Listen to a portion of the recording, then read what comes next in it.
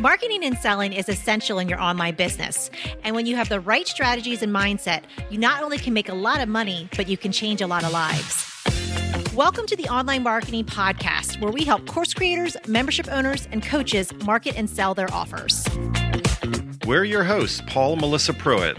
Let's dive in and get started.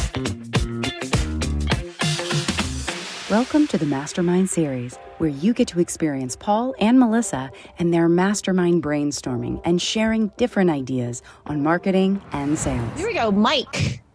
Let's go. Let's go for it. Hey guys, I was just curious to get your opinion on what kind of budgets you need to be working with when it comes to Facebook ads to make them work efficiently.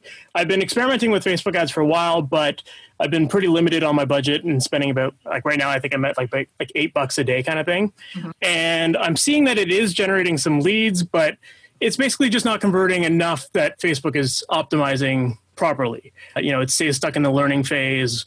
And I know that that's also preventing me from being able to running multiple ad sets and split testing things that way. So just wanted to get your opinion on kind of what budgets you should optimally be working with, and if there's any other suggestions you guys might have in terms of how to optimize ads when you're working with a limited budget. That's great. Yeah. So anybody want to give some input? Anybody have ads experience? Everyone's like, no? I'll turn this one to you. Yeah, go ahead, Lisa. Okay. So I've learned quite a bit from you, Paul, in your course that you had, and from you personally. But one of the things that you had told me was that you want to break it down so that there's a different budget for your cold audience and another budget for the warm audience. Mm-hmm. So as you're going, you're leveraging, I guess, that retargeting. Mm-hmm. But I'm going to let you speak because I guess that's that I don't know what I'm talking about. No. It's great. You're becoming the Facebook ninja. That's right. Does anybody else have anything? Oh, Angel, go ahead. Yeah. So I'm going to share my depth of hope in Facebook ads, but it could be reborn in the future. So I signed up for another program, and they basically said you need like $20 a day and to test your short copy, medium copy, and long copy. And you want to set aside about $1,000 to really optimize Facebook. And that part wasn't what turned me off. It was just kind of the testing, but I was testing and I still didn't know what was happening. So I tapped out and I'm focusing on organic for now. I just wanted to share my experience. No, it's good. It's good. I'm sure you're not alone with feeling that, tapping out. So for me, when it comes to Facebook ads, I want it to be an ATM machine, not a slot machine. So I want to go to that. And if it does cost me some money to use the mechanism, I want to get a return on my investment. I want to pull money out. I don't want to go there and hope and pray and stare at this thing and pull it like a slot machine, hoping that I'm going to make it or not. And a lot of us go into it, and that's the outcome a lot of times. Now, if you really want to optimize your ads in general, then everything that we talked about up till now, you could do the influencing things that would actually be your time and your expertise, like your energy, equity, your resource, and then solely only put your ad budget, because it's limited, in your warm audience that already got to your lead magnet or got to your thank you page of your lead magnet.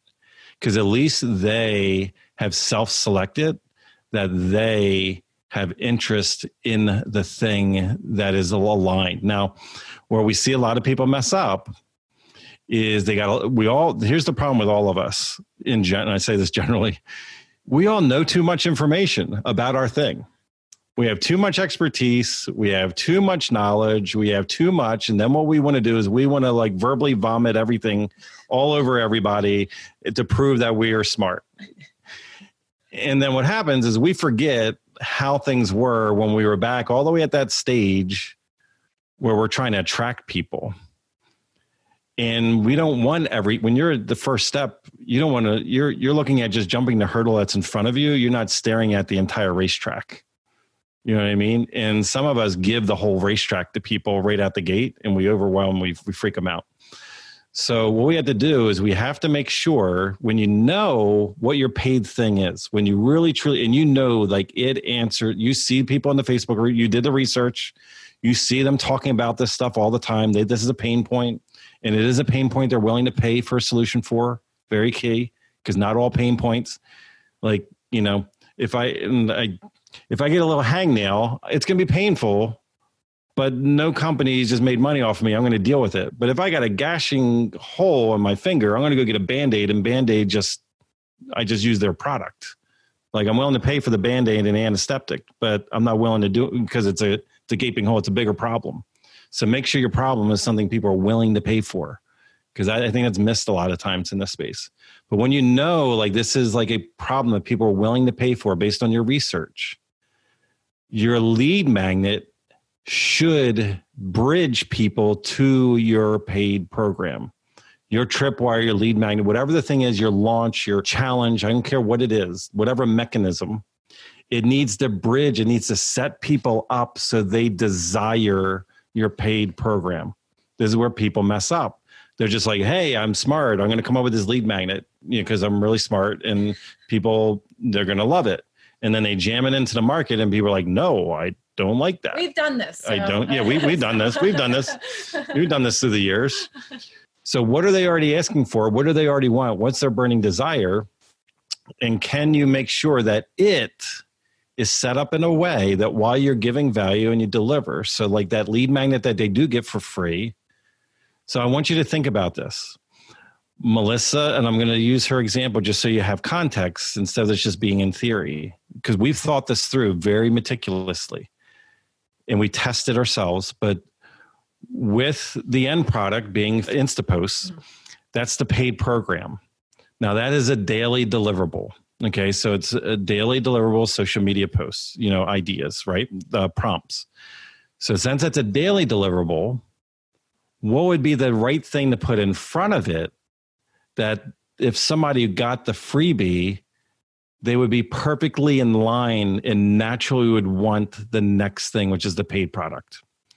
And that is our lead magnet, 52 conversation catalysts, which is one little line inside of the daily deliverable of Instaposts. Because we have a line that says conversation catalyst, there's 365 of them. Okay, that's inside over here. So if they come over here, and I want you to think about this in different context, because when you put it into the real world, it starts to make sense. We used to live across the street from a local regional mall, really busy. And there's one place in the food court, always has a line, always, maybe not right now because we're all social distancing, but in general, always has a line. And it's because they give a free sample of what they sell. So they create desire. You got the taste in your, you're like, oh, this is a free sample. This is cool. And you want to walk right by it. And we have a local friend, Donna Duffy, that's on here, and it's Sukihana. And you see a line there, so you're laughing. So here's the thing, is that they do that. That's their lead magnet. That's their real world lead magnet. They give you a taste. Now, where a lot of us make a mistake is we give the entire meal as our lead magnet. Now, if that lady sat at the front of the line while you walk by Sukihana and she's like, here's a plate, eat it, you would have no reason to get in line and to pay for a meal because you'll walk away and you'll be satisfied, right? But I'm in the food court. Okay, so I basically raised my hand. I'm the right traffic. So I'm walking by. I get detoured. The traffic already exists. I'm getting detoured because of this freebie. So hey, free food. Like everybody's like, yeah, there's toothpicks. They're like, it's probably something different now, I'm sure, because masks and everything. So, but what it is you grab it. Now you have a taste of it in your mouth. Now you desire more. So what is it that you have that is a freebie that would bridge people to desire more? They would naturally, they would be straight in line. Like it's like a no-brainer. But what happens, a lot of people, you have your paid offer over here, and then the lead magnets are just so random. Like they do not lead you directly into that. Now, what you also do with your lead magnet is you embed, you hear this as seeding, embedding, we used to call it pre-framing. You seed your paid offer, you create the desire in your freebie. Oh my goodness, if you love 52 Conversation Catalysts, which is one post per week, you are going to love Instapost, where we help you every single day. You can wake up every day and this is like having a best friend whisper in your ear to tell you what to say on social media today. It's perfectly aligned. It's the next step. So look at that when you look at your lead magnets, because then when somebody comes into your lead magnet, we come back to the original question. Spend your money on retargeting the people that get to the thank you page. Why do the general earth? Mm-hmm. Why are you spending money on 7 billion people or the 2 billion on Facebook or whatever? Why just not spend the money just on the people that raised their hand and said, yep, I need exactly what you're given? Yeah, that totally makes sense. I've just been always putting ads out to my lead magnet instead of actually following up on the back end. Like I've got the whole sequence and everything like you talked about earlier, but I haven't really been running ads for my warm traffic. So that makes sense. I'm telling you, that's where all the money is. Mm-hmm. When I used to own my real estate company, I used to go into the different offices each day during the week, and new agents would sit down around the table and they would pick my brain on a daily basis. It's kind of what we do with our office hours these days. We call them Gotta Minutes. And so what happened, the agents would sit down, these brand new ones, and they'd like, how do I drum up business? Where do I, and I told them, I was like, do you want the honest answer? You want to have business just like that? I was like, go in the back and dig through all the garbage cans and get all the Post-it notes and the index cards of all the people that have called our office in the past 30 days that our agents have not followed up with properly. And you'll make more money than all of them combined. And I used to call it trash can leads, because we spend so much time, energy, and effort to try to create somebody new. And we run over people like a steamroller, mm-hmm. and not take care of the people that are already in our front. We look at everybody like they're a number. And none of us want to be treated like a number. But ironically, as soon as we get into internet marketing, we treat everybody that way. Mm-hmm, mm-hmm. And that's why so many people don't do well. That's why they fail. And what's interesting, if you look in the thought leader space, the reason why they have such high conversions is because they're all emailing for each other. That means they already have social proof. Like when you get a referral, it's a no-brainer. People are going to sign up, right? Because a third party said, hey, you love me, you're going to love my friend.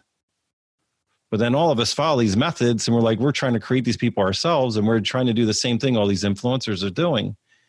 And it's like, well, we don't have this indoctrinated audience that people are emailing their lists telling them to buy our thing.